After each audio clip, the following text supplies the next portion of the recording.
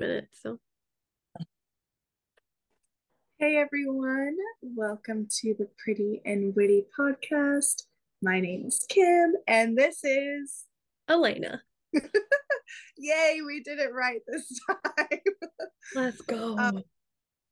Today we have an amazing topic. This is so true to who Elena is. Like, she should totally be a counselor for real. Like, sorry guys, she's my best friend and also my counselor, and I just appreciate her so much. But this weekend we were actually just talking about just our own process of life and stuff, and she really had so much wisdom about a topic that I feel like maybe I've heard a little about, but not to the extent that she's actually walked through this and like learned so much. And that's the topic of shame.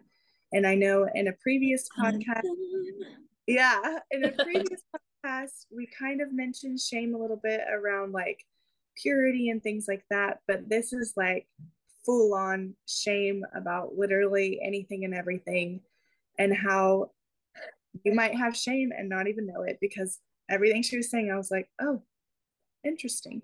So she's going to unpack that a little bit more for us. But I'd love for you to just tell us like your journey of like learning about shame and like what that process looked like walking through it.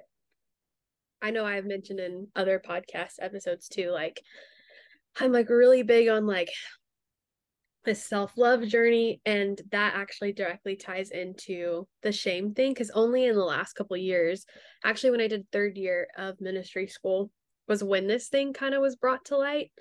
And I have literally lived with this my entire life, and I had no idea until my last year of ministry school. My mentor, who had also walked a similar journey. And so I think because he had walked through it himself, he was able to spot something in me that was like, hey, I think you're dealing with this. And I just want you to know, like, you don't actually have to live with that. And that was shocking to me because, like I said, you live with something your whole life that you're just like, this is normal. And everybody must also feel this exact way. They must deal with this too. And so it was so weird to me that he was like, I had this, but I don't deal with this anymore. And it just like in no world could I imagine somebody living like with like peace in their everyday life, like not second guessing themselves, no self-doubt, no negative self-talk, like all these things that kind of come up with shame. I didn't even know that's what it was at the time, but yeah, so I once he identified it, we kind of went on this journey of all these things because they're all really interconnected of working through my shame, and that was directly tied to my self-love, and that was directly tied to the way that I spoke about myself to myself. My question is, so you mentioned like self-talk and stuff and doubt. So like what does shame look like? Like, give examples of that. Okay, yeah, so there's in case you didn't know, there's like a difference between feeling ashamed and feeling shame. So feeling ashamed says like I feel bad because I did something bad that falls short of like my moral standard. So like the example I gave was I know like stealing is against the law and that's not the way my mom raised me. So if I were to steal something, I'd probably feel ashamed about it. You should at least feel ashamed about it because that act was not good and it fell below like the moral standard that I have. But the difference is shame, feeling shame says it's not that I did a bad thing, it's that I am a bad thing or like I'm wrong. Like Yeah. no matter what I do, I'll always inherently be wrong. Like I'll never quite make the mark, I'll never be enough, so on and so forth. And so for me, that like basically like comes with really obtrusive thoughts that are constantly telling me like I'm not enough or don't do that because somebody else is going to think that you're needy or don't do that because somebody's going to think that you're really bossy or like do you know what it's like just thoughts that make you second guess yourself because of other people's perception, or it's still using what other people think to trace back to the reality of I'm the issue because I'm still not going to live up to what I should, if that makes sense. Yeah. Um, yeah. Does that answer And the question? so, yeah. And so, because of that, I know we kind of mentioned, like we've talked before, like because you carry that, you feel like you can't be your full self. And yeah, so you filter yourself around people through those thoughts, right? Yes. So obviously this is something that I feel like I've been on this journey with the last couple years, and then only recently have I realized like I have had a lot of freedom and a lot of breakthrough from like when it was first identified walking to the end of that year. And so it is something that I have experienced a lot of freedom in. It is something that will still crop up, and now I have tools to be like, hey, I'm going to recognize this. I'm like, my bounce back time is a lot quicker. I'm not going to spiral, so on and so forth. But recently I was just like reflecting and like chatting with the Lord and just realizing, I guess, like I've come a long way, but there's still like a lot of areas that could be better. And I think it was me recognizing like the grip that shame had on me had kind of infiltrated a lot of other areas of my life. And so like a big one of those is if shame tells you like who I am as a person isn't enough, isn't right, isn't blah blah blah, if you live with that narrative long enough, you begin to filter yourself. You begin to morph into what you think other people would want or you think is enough. And so it was just one of those moments of me realizing like in friendships and relationships, like I've filtered a lot of myself. I literally told my mom, I was like, the sad truth is something I've been realizing is like, I don't think I have anybody in my life that like really 100,000% knows me for the full authentic Alanna. Cause I just know like I am a certain way at home. And I know that there's like levels of comfortability. Like, you would act one way in your home versus someone else's home that you don't know. Yeah. But there's just things like I know when I'm home by myself that like I do or I say like silly things or like I just do silly things. And I was like, I would never let somebody see me do this. Like it's just who I am. And I was like, and Kim is probably the person in my life that knows me the best. And I was like, I would even say, I don't think she knows me 100% because I know that there will be times where I'll like text her and my thought is like, why did you just text her that? Like, she's going to think you're so weird, or like, she's going to think you're being like so needy, or like stupid stuff like that. And it's like, I still did the act, like, I still did it, but like the voice in my head is like, I'm carrying shame because I'm thinking, you should know better, Alanna. Like, that's such a stupid thing to do. Like, why would you do that?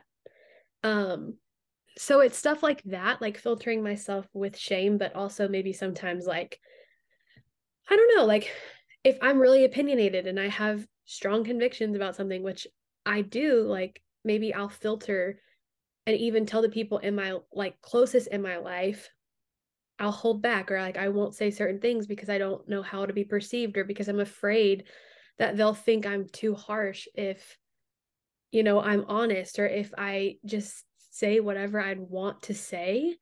And so I do think like shame creates this thing in us that makes us feel like we have to filter and we can't be our authentic self because somebody else won't like that. Or if we let our authentic self show, it will somehow be like judged or looked down upon or just be seen as ridiculous, if that Yeah. makes sense. Um, and I do think we've kind of talked about this too, like if like emotional health, like at school, we kind of talked about heart gates. And I think there's a difference between filtering yourself with things that you want to do that you don't do because you're afraid of what the outcome might be perceived as versus, hey, I'm not going to share everything about my most personal innermost being with a random stranger. Like, obviously, that's a no. And so we use the word heart gates if you don't know what those are. It's basically just like levels within your heart of like how you let people access you. So, um, And if you're listening to this and you want to know more about that, you can message us and give you some notes about that. But it's like, yeah, like just different criteria that you have personally to let somebody into the innermost part of your being. Um, and that obviously takes time, that takes relational development. When you get married, your spouse will enter those gates and those things, but filtering yourself is, like I said, just doing something you want to do or not doing something you want to do because there's this voice in your head that's saying you shouldn't do that because it'll be dumb or it won't be taken well. Which is crazy that I feel like a lot of us do struggle with that. And it's like the fear of man, fear of what other people will think, fear of rejection, like all these things. And it's like if you really analyze your thoughts and analyze your actions, like, why do I do the things I do? Like, Totally. why, like, like just hearing you talk and share your story, like it started making me think, man, like, do I filter myself? Like, do I have these thoughts? And I do feel like I struggle with like people pleasing. Like I want you to like me. Yeah. Um, and so I think sometimes I'll filter myself so that you will like me, which is stupid because if you don't like me, then you don't like me, and that's fine. But I think in our mind, or at least in my mind, that's the end of the world. Like, I want Absolutely. to be liked. Yeah. Yeah. And I was thinking about that too. Like, why is that such a big deal? And I'm like, it is real because there is a real possibility that someone could be nasty either to your face or about you behind your back. Like, I've been in situations like that. Um, and so I feel like when you witness those things, again, it's you telling yourself a narrative that you eventually believe of like, I'm justifying why I feel like this because you've seen evidence of it happening. So either that's true or I know for me, like my self-talk was terrible, which again, like I didn't really know. And it probably sounds weird if you think about it, like, but literally, like when you look in the mirror, am I telling myself like, girl, you look amazing. Like you were having such an incredible hair day. Like you look incredible, you're beautiful, like all of those things, like if that would be an example. So on a side note, if you need an exercise to work on your self-talk, that is a way to do that. Like you stand in front of the mirror, you look at yourself and you're affirming you. So that actually happens internally. That's what self-talk is. And so when things would crop up, my self-talk would not be good. It would be like, you're a mistake. You're not smart enough. Like you're nobody likes you, blah, blah, blah. Cause it's like shame is such a way of like going back in your past and doing something called confirmation bias, where you can so easily look at your history. And when unfortunate things have happened, you are like, you tell yourself, see, this is exactly why we think the way that we think because X, Y, and Z has happened. And when that happens, it clearly meant that nobody was ever going to love you. And so that's why we're here in this situation. And so I had stuff like that. Like I would literally go back in my past and pull painful memories to the surface because I knew they would elicit an emotional response within me to like hurt myself because that's how bad my self-talk was. Because I just was stuck in this cycle of not seeing a way out. Um, yeah. And so I think I've like I said, I've gotten a lot of freedom in it, but I think it's something like I'm kind of like revisiting because now when you have years of that happening, when your self-talk is bad, it creates this narrative that you live from the rest of your life. That just doesn't go away overnight. Like that's there's still a process of like undoing that thinking. But I remember like I'm at this point currently like with the Lord being like I actually don't know how much of Alanna is authentic Alanna that God made versus this is the version of Alanna that took labels from what people said about me throughout my whole life and just slapped them on me and then it became my identity. Verse or even on the other hand of like how much of me was self-limiting. because I was so riddled with shame about what other people thought that I squashed Alanna down into a box. So I'm like, I don't even know what's real anymore. And so personally, like I feel like I'm on this journey of, like I said, still undoing that kind of thinking, but really trying to figure out, how do I live from authentically me without second guessing myself, without questioning my motives, without overthinking about every little thing. So how did you do that? Like you mentioned, looking in the mirror, saying affirmations of yourself, but like what are some other practical ways if someone struggles with Yeah. shame? But I am not this brilliant. I did not come up with all this on my own. This is basically, I went to free counseling essentially several different times, and a lot of really smart, wise, godly people had really incredible insight. And so a lot of this stuff, like I took from them. So if you need notes or resources, you can let me know. But yeah, so there's basically three different ways that shame can like present itself. If you're not sure if you deal with shame, I told Kim earlier, I was like, I think personally, for me, I know like a red flag is usually if you're like a chronic overthinker. Now again, we overthink sometimes, but like for me, I'm like, every single thing that I did was questioned. Like I constantly second guess myself, and I still have moments where I have to like take those thoughts captive. But I would probably say a red flag to like, if you're not sure if you deal with shame, if you're a constant like a chronic overthinker, probably a good sign that you are dealing with some shame that you probably need to like root out. Um, but yeah, the three different ways it can present itself is um the hiding shame, which basically is like the cloak of invisibility. So that's like, you want to disappear, you want to hide, you want to be a wallflower. You're like, I don't want anyone to see me, I don't want anyone to look at me, I just want to like fade away into the background. So you just kind of live your life alone where you don't want any eyes on you. The second one is a spiky jacket. So it's like, imagine like if somebody had a literal jacket of spikes on and you went to go hug them, you're like, oh, I'm trying to work around this thing or like walk on eggshells. You're like, it just feels weird. And usually, if you're the person that has the spiky jacket on, it's your coping mechanism to be like, I'm going to keep you at arm's length because I'm going to distance you before you can really reject me. So, like, I'm going to separate myself from you so that I don't have to get hurt. And the last one is like a mask. So it's like you performance and perfectionism. So it's like constantly doing the right thing, saying the right thing, doing all the things, never slowing down. You don't want anyone to know that like you can't handle it, you can do it all.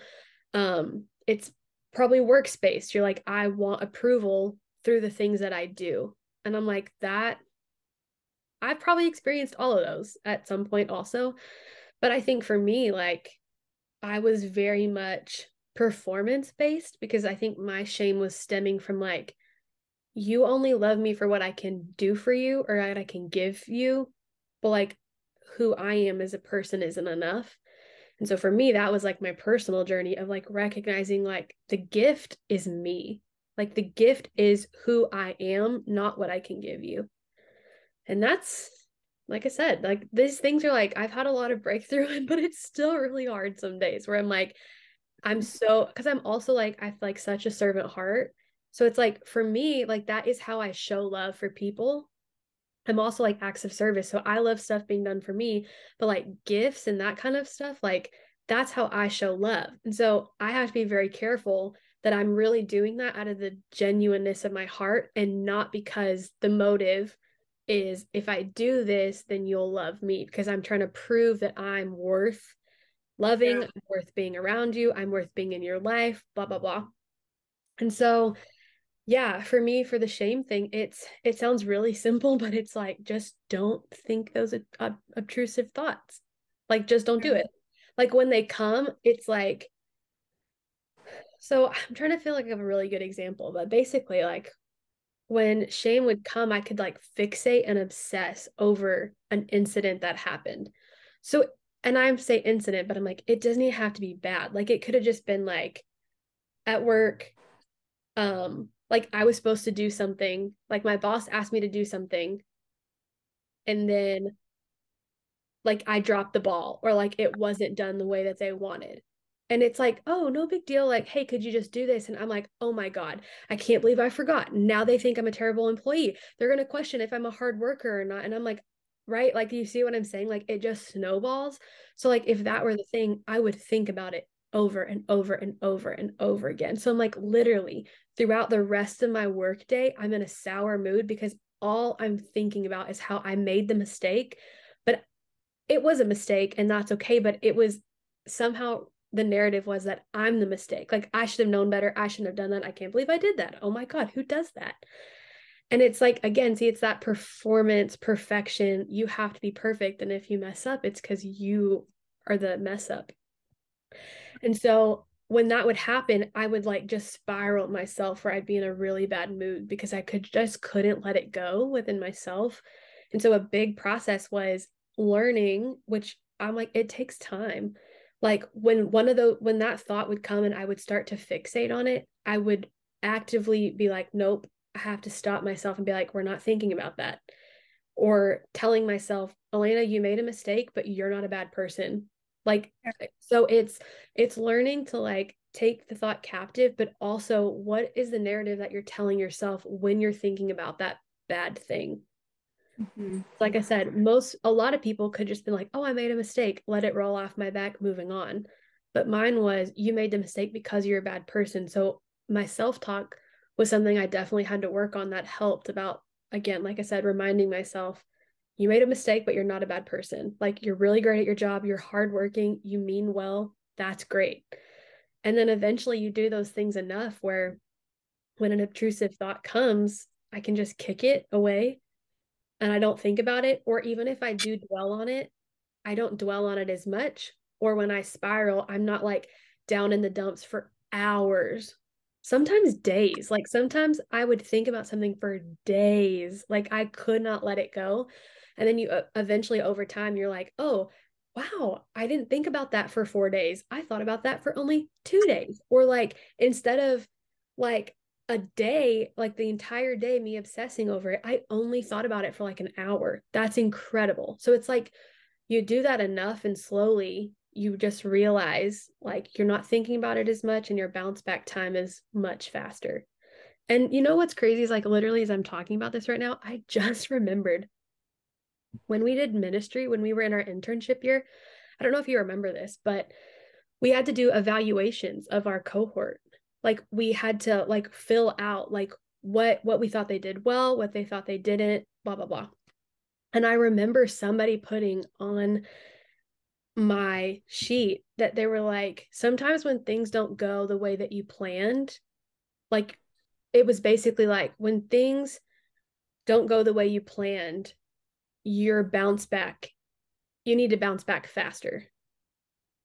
Wow.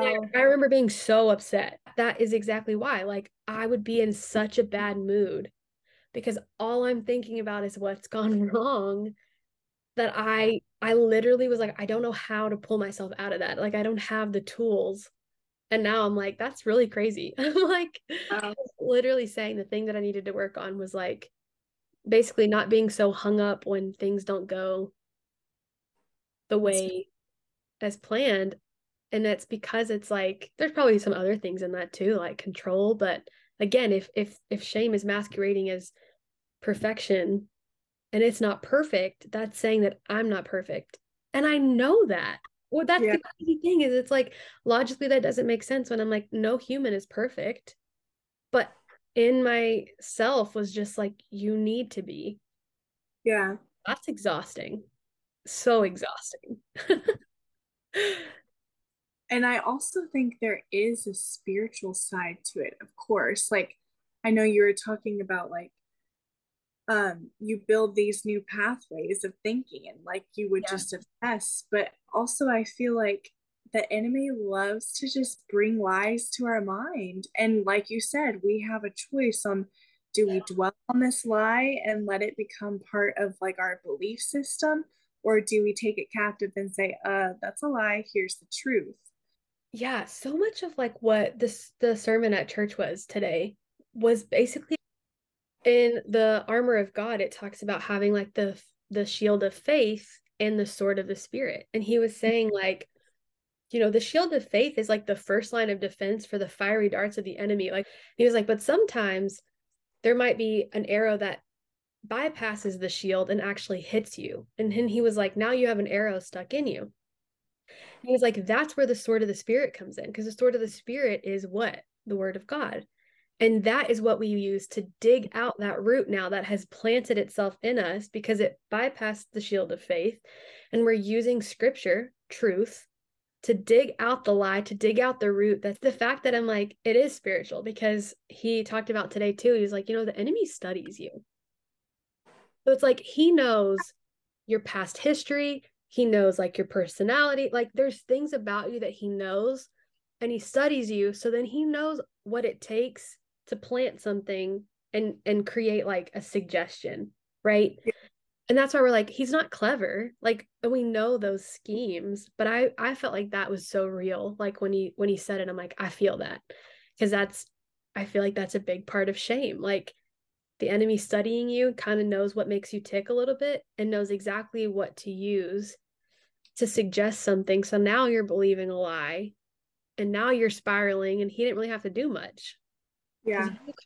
you kind of did it all for him. And so I think there's something so powerful about like renewing your mind. Like that is why it's so important, because I think probably 99% of stuff that keeps us stuck is here. It's Yeah. all mental. Yeah. It's just we don't have the tools, or we're not aware of the importance and how it plays out. But I'm like, having a renewed mind, fixating on scripture, on the truth of who God is.